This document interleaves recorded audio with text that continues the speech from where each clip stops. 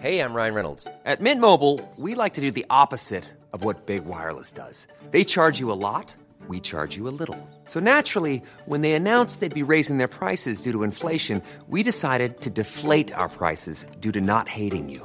That's right. We're cutting the price of Mint Unlimited from $30 a month to just $15 a month. Give it a try at mintmobile.com/switch. $45 up front for 3 months plus taxes and fees. Promo rate for new customers for limited time. Unlimited more than 40 gigabytes per month. Slows full terms at mintmobile.com. Many of us have those stubborn pounds that seem impossible to lose, no matter how good we eat or how hard we work out. My solution is PlushCare. PlushCare is a leading telehealth provider with doctors who are there for you day and night to partner with you in your weight loss journey. They can prescribe FDA-approved weight loss medications like Wegovy and Zepbound for those who qualify. Plus, they accept most insurance plans. To get started, visit plushcare.com/weightloss. That's plushcare.com/weightloss. An Erios original. It's one of the things I fell in love with comedy was like these people, these brilliant human beings take the world, look at it, and then just shoot it back at us. And it's from a different perspective every time I hear it. Hi, this is Margaret Cho. You're listening to The Margaret Cho. Today we have a comedian on who I am really excited to talk to.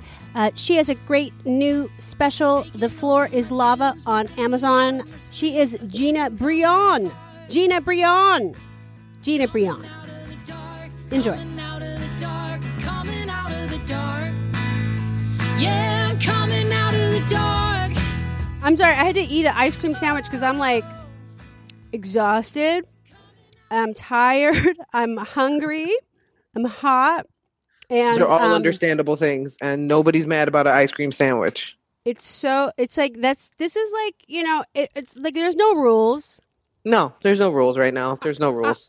There's no rules. I don't care what the patriarchy thinks. No, especially not now. No. No, especially not now. The patriarchy is not going to tell me what I can eat or how I can look or how I can feel or what I can do with my body. Nobody's going to tell me. Nobody's going to tell me what's right and what's wrong. And so I'm just going to eat ice cream sandwiches for lunch. This is what I think is right. Yeah. I support your feelings on that 100%. Thank you. I'm so glad. How are you doing? How are you doing in this new time, this new life? I'm doing good. Honestly, I think I've used the time to reflect a lot in terms of pandemic wise. And then in terms of revolution, there's been a fire lit under me in that way where it's been an interesting time. So I've just kind of taken it all in with a blank canvas as much as I can and just kind of figuring out how I can help with the revolution and help with everything.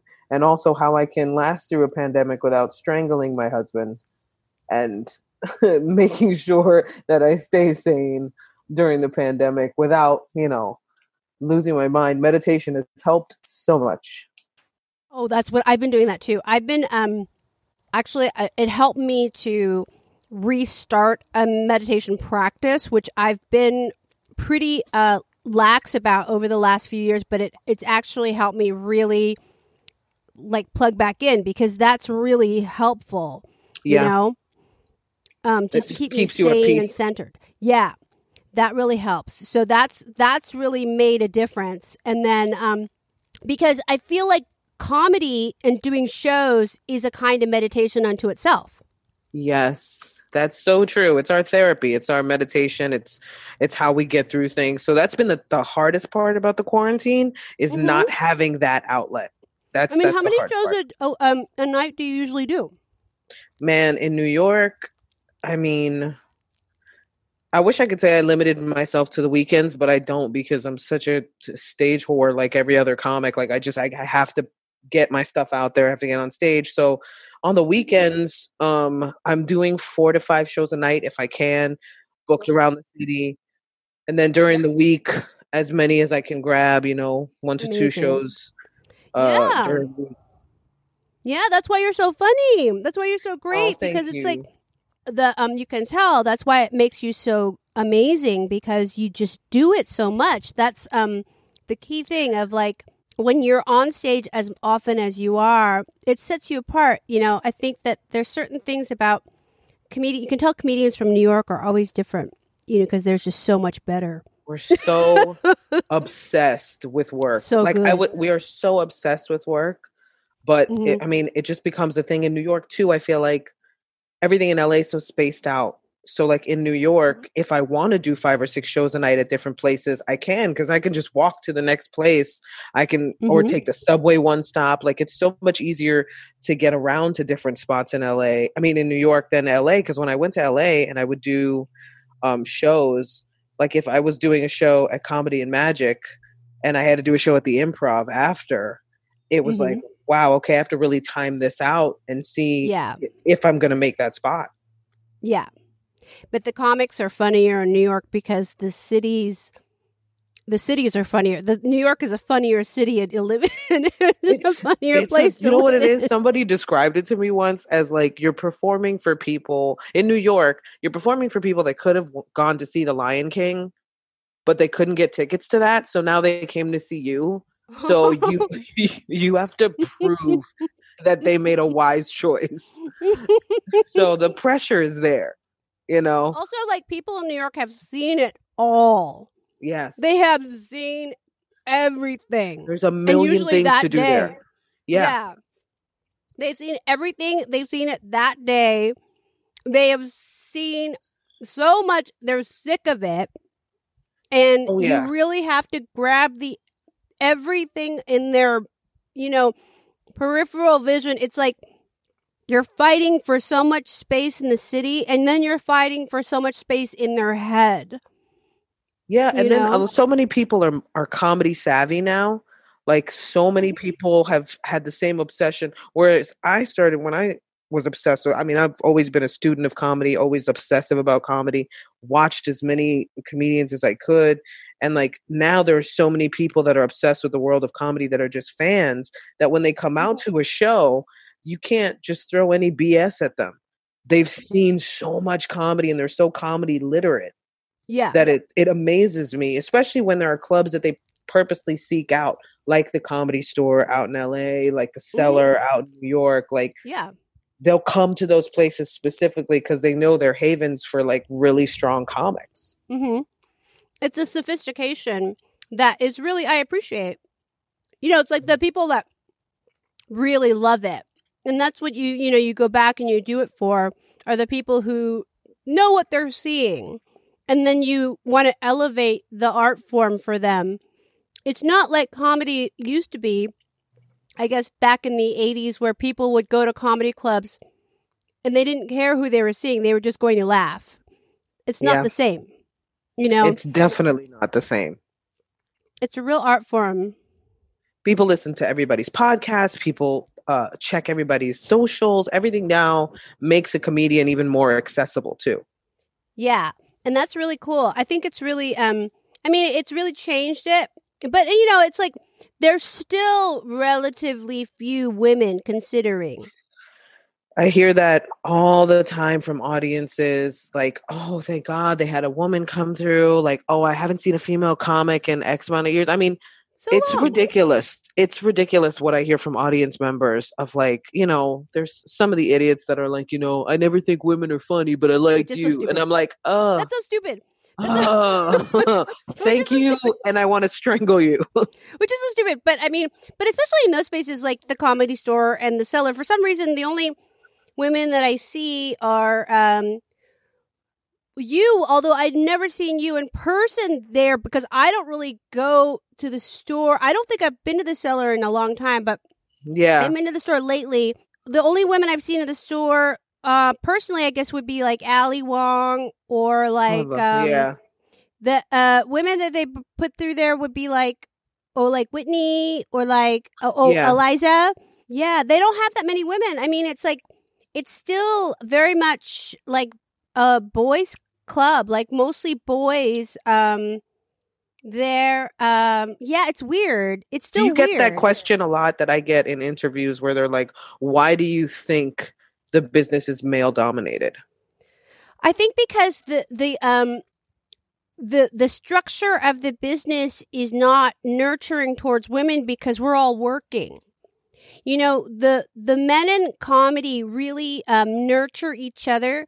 You know, like whenever a guy comes off stage, a new guy, there's a bunch of guys there to go, oh, that was funny. You know what you should do with that bit? You should do this and that. And then they like nurture each other. They father each other so that they have a very supportive network. Whereas there's women, when a new woman comes off stage, there's nobody there to congratulate her and go, hey, that was great. Because she's off to do the next show. Women have to sort of like kind of nurture themselves because they have to go off and do the next show.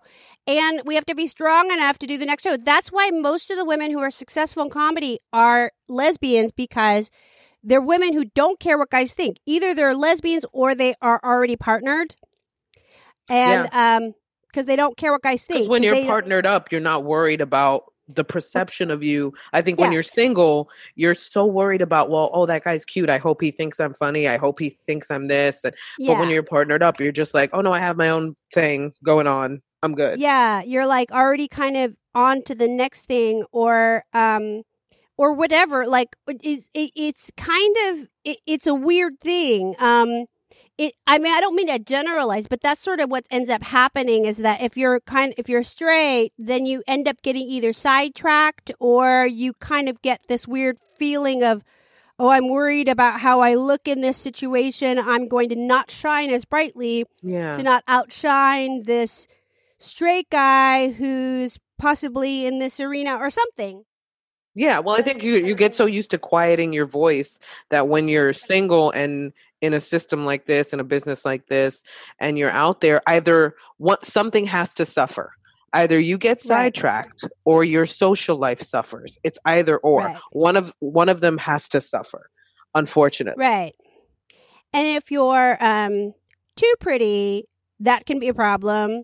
If you're not pretty enough, that's a problem. It's like all aspects of your life can be a problem or not, and it's kind of, it's a weird thing. So I think women have it tough just because we don't nurture each other because there's not enough of us. So it's a self-created problem that's keeps being created because there's not enough of us. There's not enough of a nurturing environment, and so we have to sort of nurture ourselves.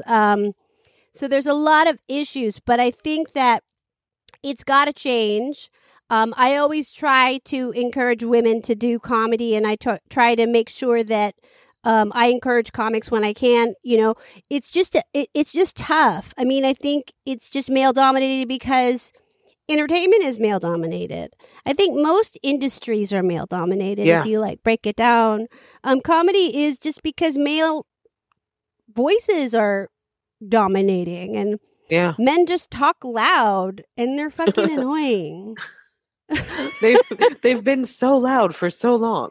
Just tell them to shut up.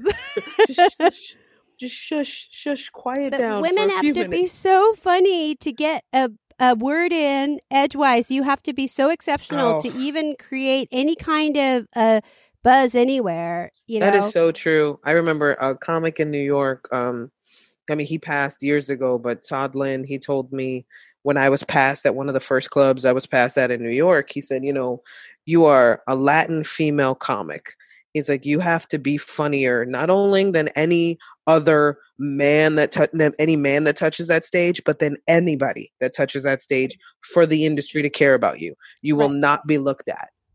Exactly. For those reasons. And he was right. Like, I hate to say it, but he was absolutely right. If I didn't impress the booker right off the bat, I was never booked again. There was no margin for error as a female comic. There was none. Ever. Yeah. Ever. But that also works in your favor because you're just striving to be better. So you push yourself. You just push. All it does is that it makes you excellent, which I think it's all to your benefit, which, it's good. It's good. Yeah. It's like all the things that we think are against us really just work to our benefit. So it is like, it's kind of like it can be looked at as something that brings us down or that makes us rise, which is good. That is so true because you can turn. I have this great audiobook called The Obstacle is the Way by Ryan Holiday, and it was Hmm. suggested by Adam Ferrara, whom I love to pieces, Oh great yeah, friend of mine. And he suggested the book, and it literally is what the title says. It's turning all those obstacles that you see into a way or a path to success. You have two ways you yeah. can look at something as something that can stop you from living your dream or doing what you need to do, or you can look at something and go, all right, maybe I need to change course. And this is not a bad thing. It just is Hmm. forcing me to change course. And I think when you talk about how women are treated in the industry, for a lot of women that stick with it and push through it, it's like, okay, I just have to change course. I can't concentrate on how you're talking to me or how you're treating me. I need to change course and just get to where I need to get. Yeah, yeah. Like maybe the things that we are looking at as limitations are really the things that make us really strong and really are going to that be the things that make us really successful. And that's what makes us great, which is really Yes. good. And I think that's really good. It's really a good reminder. And I mean, so I mean, maybe that's also like in a larger sense, maybe this pandemic is the one thing that we needed to look at racism in this Mm-hmm. country and to really get past the idea of how do we end systemic racism? How do we actually Yes. end this cycle? And how do we actually look to repairing and ending the cycle of racism against Black people and then repairing this racism against all of us, like this Yes. myth of our nation not being a racist country, which Yeah. we Oh, are so the foundation racist. for our education going to school in the States is built on so many myths and on so many things that, like, if you've ever watched any Jane Elliott videos where she talks about Christopher Columbus and how we still preach about Christopher Columbus discovering America, and we're like, that's actually not how it worked out. Hmm. And nobody has corrected that. Yeah. Nobody has corrected that in curriculum. Hmm. So it's the same lessons over and over. That's the biggest issue, is that we're not even told the truth about the history Right. of where we are. Hmm.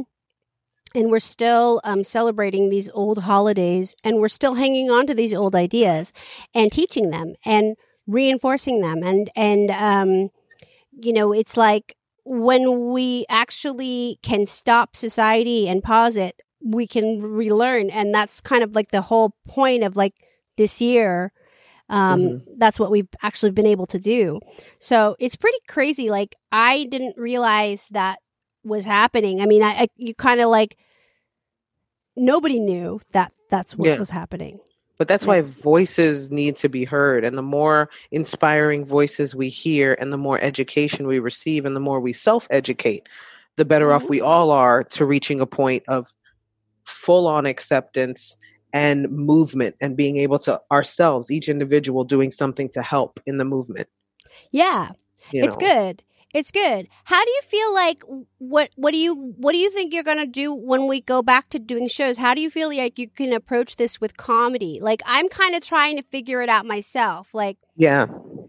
I How always think do with situations like this, it's about getting to the truth Mhm. of what this all is, and finding the irony in how other people are attacking the truth. Like, protesters have hilarious signs, and it's like, you'd read some of these signs and they make me laugh, but it's because of the irony that they're talking about in these signs. Like, one sign I saw was like, okay, so you're going to use police brutality at a protest against police brutality. Like, you're Yeah. looking at it and you're just like, the ridiculousness of the Yeah, it's so response great. Yeah. is where a lot of the funny, I think, I lies. know. It's really funny.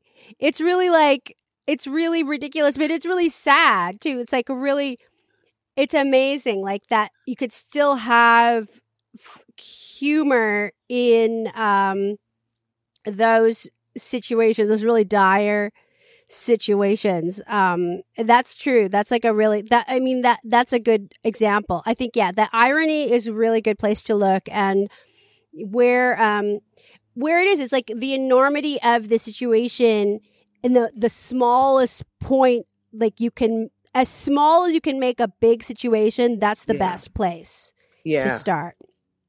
It's I trying to agree figure that out. completely. Yeah. Yeah. Like, how I do agree we completely. encapsulate it? Make It's it hard. as small as possible. It's hard to talk about for so many reasons, because there is so much pain behind it. But also, I believe, like for me growing up, comedy was part of my healing.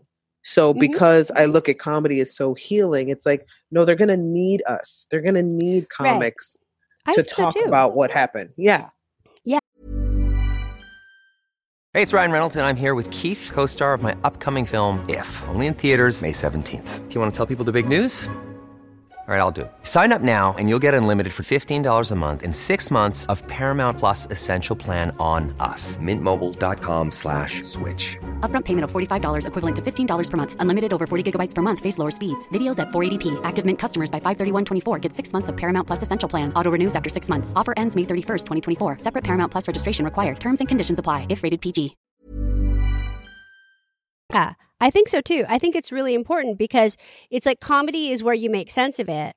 And comedy is like where I think that that's where we find our place there. Like comedy diffuses a lot of the anger in it, and it also makes it less scary. Like it makes it more of a sense of like, okay, well now I can think about this in a way that is human or it's like non-intimidating. Like I submitted this video to be a part of this essential worker comedy thing, and then it got rejected because they said it was racist. And I thought it was funny, but it was about my mom saying about how like the the zoos were having all these problems, and because nobody was going, and so there was like they had no money, so they had to feed some animals to other animals.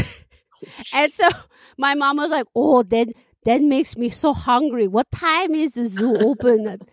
I'm sick of eating pasta." And oh, that's racist. That's why we have coronavirus, because the animal eating is. Don't say that's racist. So it's and they And they rejected it. They were rejected it because they're, and I was like, no, that's not racist because your doctor gonna be Asian. So don't say that Asian eat any food, bad eating. Don't eat. But it was like all about how like, I was like, you have to address Asians eating bats because Yeah. it's not racist if an Asian person is talking about it. That's what I'm saying. How can it be racist if you're talking about it from the perspective of your race? Like telling you not to tell. If it's an Asian person telling you not to talk about Asian people being racist, talking about it's really so meta that it can't really be racist. But they were just so afraid of talking about it, and it was an example of white silencing around a person of color trying to talk about racism. So it was like that's another kind of racism that's really kind of pointed, because that's the kind of racism that I experience mostly is white silence around uncomfortable conversations around race. Absolutely. So it's not out and out racism that I experience. What I experience more is white entities like networks saying, that's not going to fly because that doesn't pass our standards and practices. That's not going to pass S&P. That's not going to pass censors. That's not going to pass. Those are the gatekeepers that I have trouble getting across, because the uncomfortableness of race to them, it's because it's not something as pointed as like this is not as black and white as black and white. Yeah. It's hard for them to understand what this is. And so I feel like nowadays, maybe these racial conversations might be a little bit easier to have if we can talk about it in comedy. Yeah.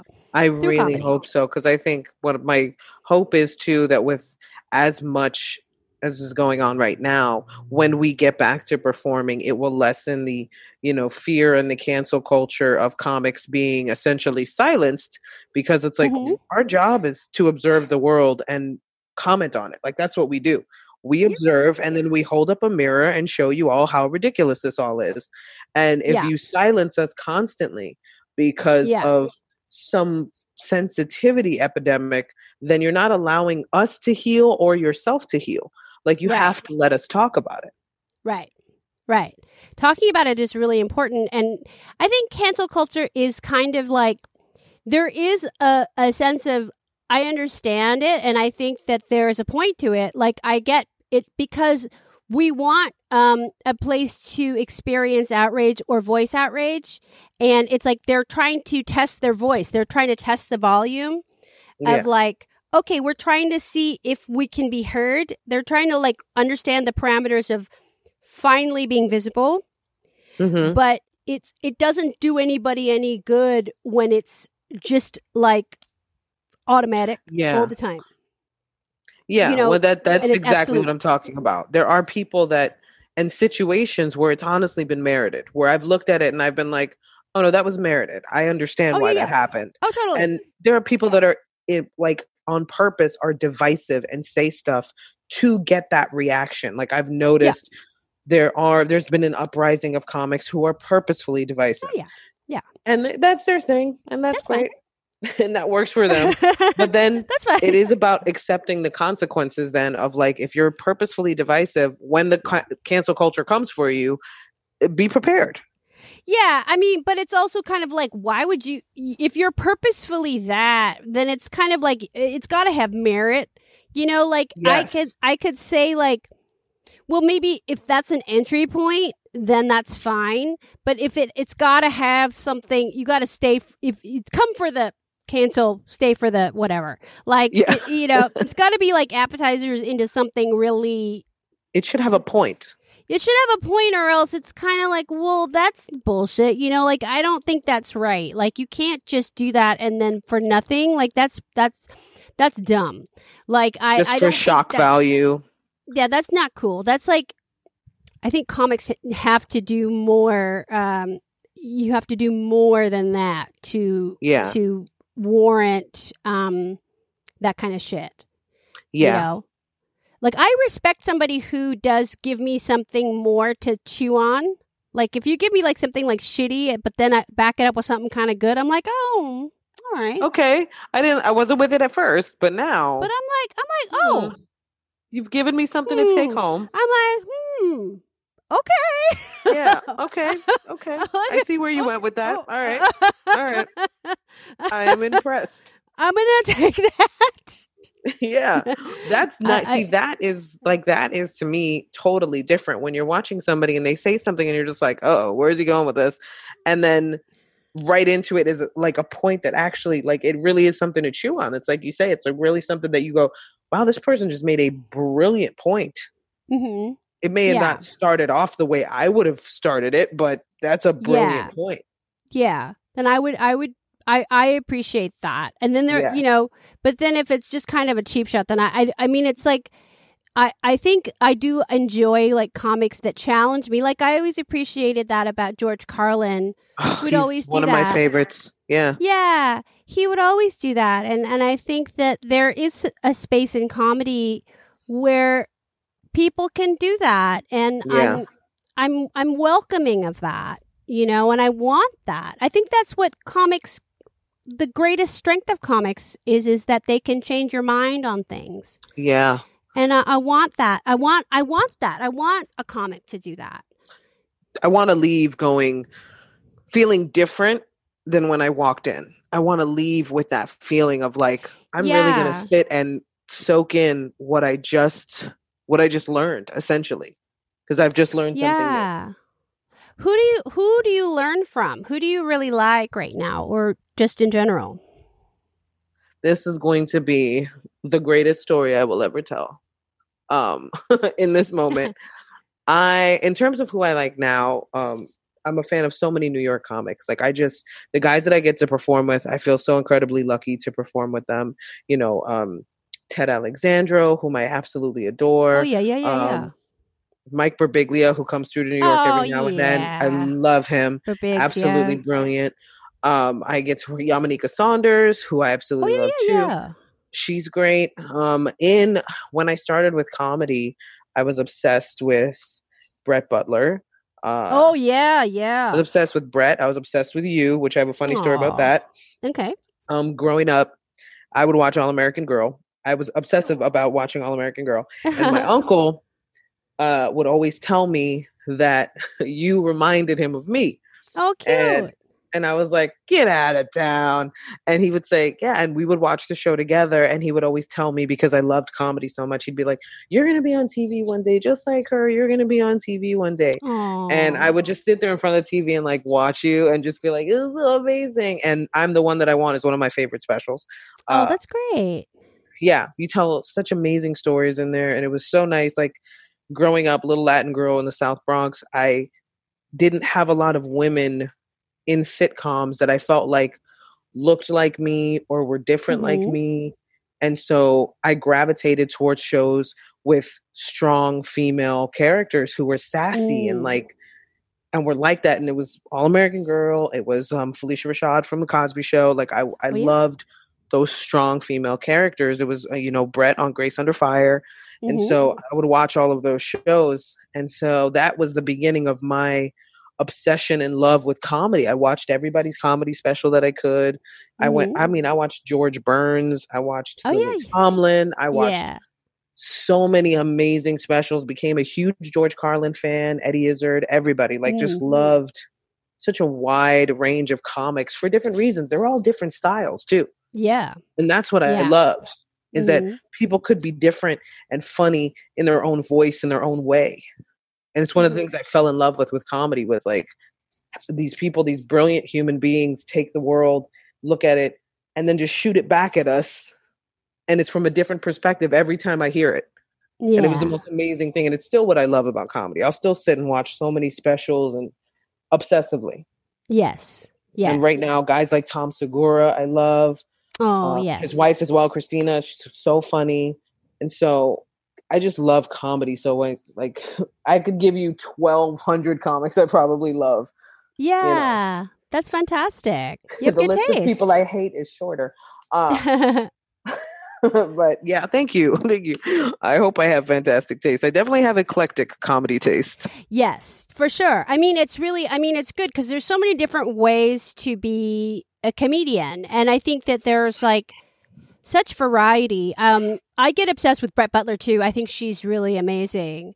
She's somebody that often gets lost in the history of women. Yes, and that's so true. She's just incredible. I used to open for her, and I would travel with her a lot. And she's such an interesting lady. She's very unique. I haven't seen her for a while. Yeah. But she's very different. She's her own lady. That's pretty much what I've heard. I've never met her. There were a lot of people that I looked up to that I never got to meet. And I was fine with that, because I always figured the fact that I'm a fangirl of so many comics, I'm I almost don't want to meet. I feel like it would be so embarrassing in person to try and act cool if I were to meet somebody that I idolize. It's hard. I would lose it. It's so hard. I lost it when I met Eddie Izzard. Literally forgot my name. He's rock star. He's very rock star. Because he's kind of David. He's got this sort of David Bowie kind of energy. I don't know. Yeah. He's very cool. I adore him too. I think he's really incredible. So incredible, man. And I met him at Montreal and made a complete jackass out of myself. And I was like, please forget my existence. Forget my existence. If we were in the same room, if me and you were at the same club, I would be hiding in a corner going, oh my God, that's Margaret Cho. I'm not going to talk to her, but I'm just going to obsessively sit back here and just hope that she jumps on stage so I can see her perform. And that's it. I would be too nervous. I'd be way too nervous. No, it's me. No, we're friends. And it's going to be fun. And but when I met Brett Butler, I was so excited. And I remember her joke, because she had that thick Southern accent. And yep, she had that opening joke about when she was in New York and how this guy's where are you from? Oh, I would never go down there. People sound so stupid when they talk. I love that bit. It's so funny. It's so ridiculous. I love that bit. That's irony. That's the perfect irony. Yes. Perfect. My favorite bit that you've ever done, or at least my favorite bit, not that you've ever done, because there's a lot of great ones, but the one from I'm the One That I Want that always stood out, and I would always use it as an example of a great comedy, was you talking about being at a press conference for All American Girl. That whole bit about how somebody said to you, "Is it true that you had to lose weight to play yourself on your own sitcom?" And your response was, "I was so hungry." And I died. I could not stop laughing. It was the most real, honest response. And it just stuck with me. It stuck with me, man. It was just one of those things that, I mean, that to me is it's so telling of what a great comedy bit is. Mm-hmm. It was so real that it was something in the back of my mind whenever somebody told me something messed up about my body, that bit would be in my head. Mm-hmm. And I'd be like, oh man, I don't care what you think anymore. Yeah. And all it took was you saying it for me to have that in my head as a female in this game, just like, all right, I don't really care what you think. Yeah. No, it's good. It's really good. It's like, I think that's where we get power, is from each other and from each other's stories. It's like our histories can really inform each other's, like, these mistakes, like, that we make can help, like, other people so they don't have to go through what we went through. It's like really important to, like, lay that down, like, for others to go through so that they don't have to go through the same things. And so it's good. It's good. Yeah. No, it's amazing. Really it really does. It's so impactful. It's like the first time I saw Brett and I was like, I'm 14 years old and I'm watching her on TV and I'm going, I don't know what that is, but I'm going to do that for the rest of my life. I was like, that's what I'm going to do for the rest of my life. Here's this woman who is beautiful and smart, and she's controlling an entire room, a theater full of people with nothing but her intelligence, her wit. And it just blew my mind. And I was like, oh, I'm doing that. I'm doing that. I don't know how, I don't know when, but I'm doing that. And that was it. Yeah. What a crazy. And now you do. I do. It's nuts. I know you do. It's awesome. And then what was like the first time that you did shows? Like, what was the first experience of, like, going on stage? And oh man, I was like 17, probably about to turn 18, or maybe super early into 18. I think I was about to turn 18. It was the day of my high school graduation, and I was at Stand Up New York. My mom had entered me and my sister in a contest called The Funniest Person from the Bronx, because she knew I was obsessed with comedy. And so I wasn't nervous. I was so excited. I was Aww. I was not scared. I was not anything. I was just so anxious to just get up on that stage and do it. And so I went up and I did my 5 minutes, and it might have been three to five, and I did really well. And so me and my sister got, brought back for the callbacks. We won like third place or something, because we're twins. So they brought us both back in. I don't know if they didn't want to separate us, but we came back for the callbacks, and that was my first bomb. That was my first, when we did the callbacks, I got on stage, bombed horrifically. Like, you could hear a pin drop. There was no laughter whatsoever. And I'm this kid, I'm like 17, maybe 18 by the time the callbacks came around. And like, I was mortified, and I thought, I'm never ever getting on that stage again. I can't do this. This is terrible. Like, I'm terrible. I suck. And the very next night, I was, just trying to hang out at comedy clubs, and just like, I was sitting in the back of a comedy club the very next night, because I knew I couldn't stop. Regardless of how terrible that set went, I was like, no, I know I'm going to do this. Yeah. And if I suck now, that's fine. I'm expected to suck now. I'm expected to suck. This is moment 2. This is my second time on stage. Like, I've just started. And so I gave myself a little bit of leeway after that. But that first time, man, when I think back on it, it just brings me right back to how excited I was to finally be doing it. Yeah, that's great. That's really great. That's really great. And then you kept on going, and then you just kept doing stuff in New York and around, like, the city. Oh, yeah. Throughout college, I had like, man, it was crazy, because I had a full-time college schedule. I had a waitressing job or 2, and then I did comedy every night of the week. And I would do as many shows as I could. I would do 2 to 3 shows a night, and that was like bar shows and like catering halls, any place I could do comedy. So I was doing 14 shows a week. That's incredible. And they weren't great venues, but I didn't care. I was like, as long as I'm getting on stage, even if I suck, even if I bomb, at least I'm getting better. I know I'm getting better. And that time in college, it was when I started, was so important to my story, because I just ignored all the exhaustion, everything. It's like such a story of when you have a dream and that dream becomes all encompassing. Right. And that's what it was at that time. It was all encompassing. I would go from school to work to comedy club, back to school, back to work to comedy club, back to school, back to work, back to the comedy club. And it was very little sleep. And thank God my parents were so supportive. My parents were like, as long as you're going to college, that's fine. Like you can do whatever you want as long as you go to college. So we made that deal, and they supported me. They came to shows, and to this day, they're my biggest supporters. Yeah. That's fantastic. And then you just kept doing shows, and then you were like on the road and going on the road and doing shows. Did you do the NACA route? Did you go like and do like college shows everywhere? I did NACA. I've done colleges. Colleges got a lot less fun to do, unfortunately. Yeah. For a lot of reasons, but mainly because the rules got so heavy in colleges that it was just like, oh, you guys used to be the naysayers. You guys were the ones. When you look back at Carlin's days, it was like, that's where he shined.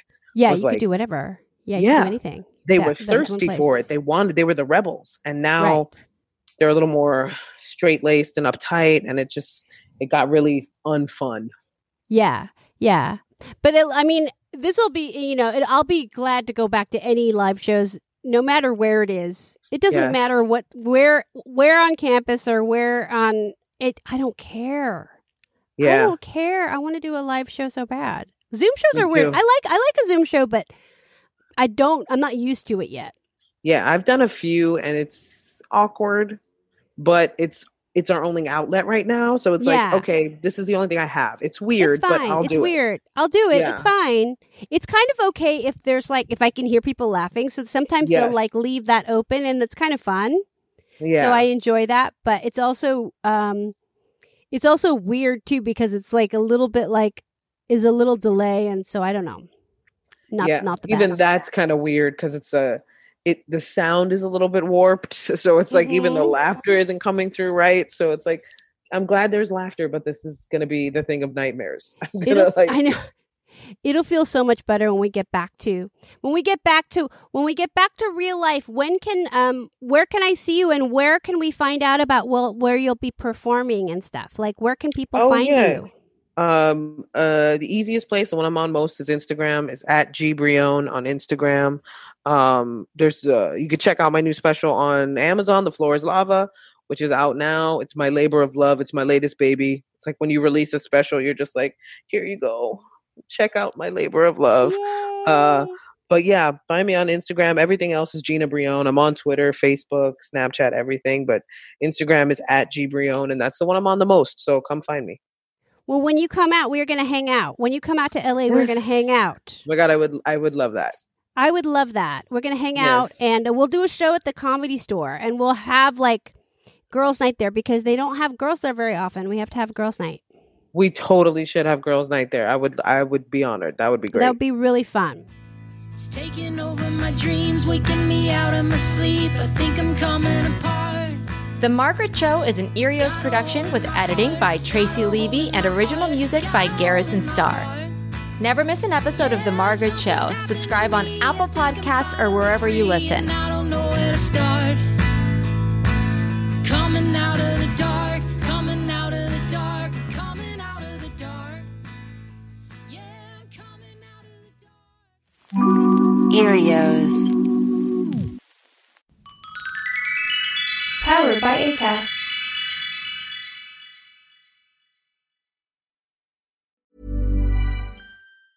Planning for your next trip?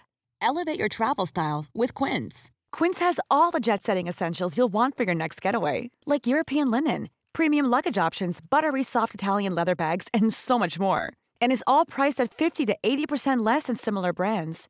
Plus, Quince only works with factories that use safe and ethical manufacturing practices.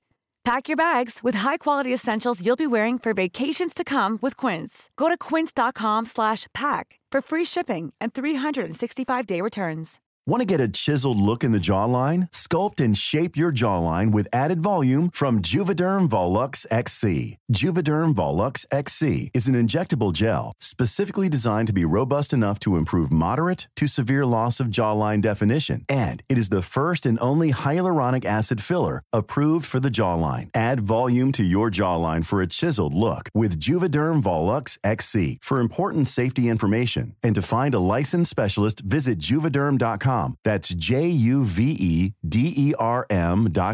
Not for people with severe allergic reactions, allergies to lidocaine, or the proteins used in Juvederm. Common side effects include injection site redness, swelling, pain, tenderness, firmness, lumps, bumps, bruising, discoloration, or itching. There's a risk of unintentional injection into a blood vessel, which can cause vision abnormalities, blindness, stroke, temporary scabs, or scarring. Talk to a licensed specialist to find out if it's right for you. Visit Juvederm.com. That's JUVEDERM.com.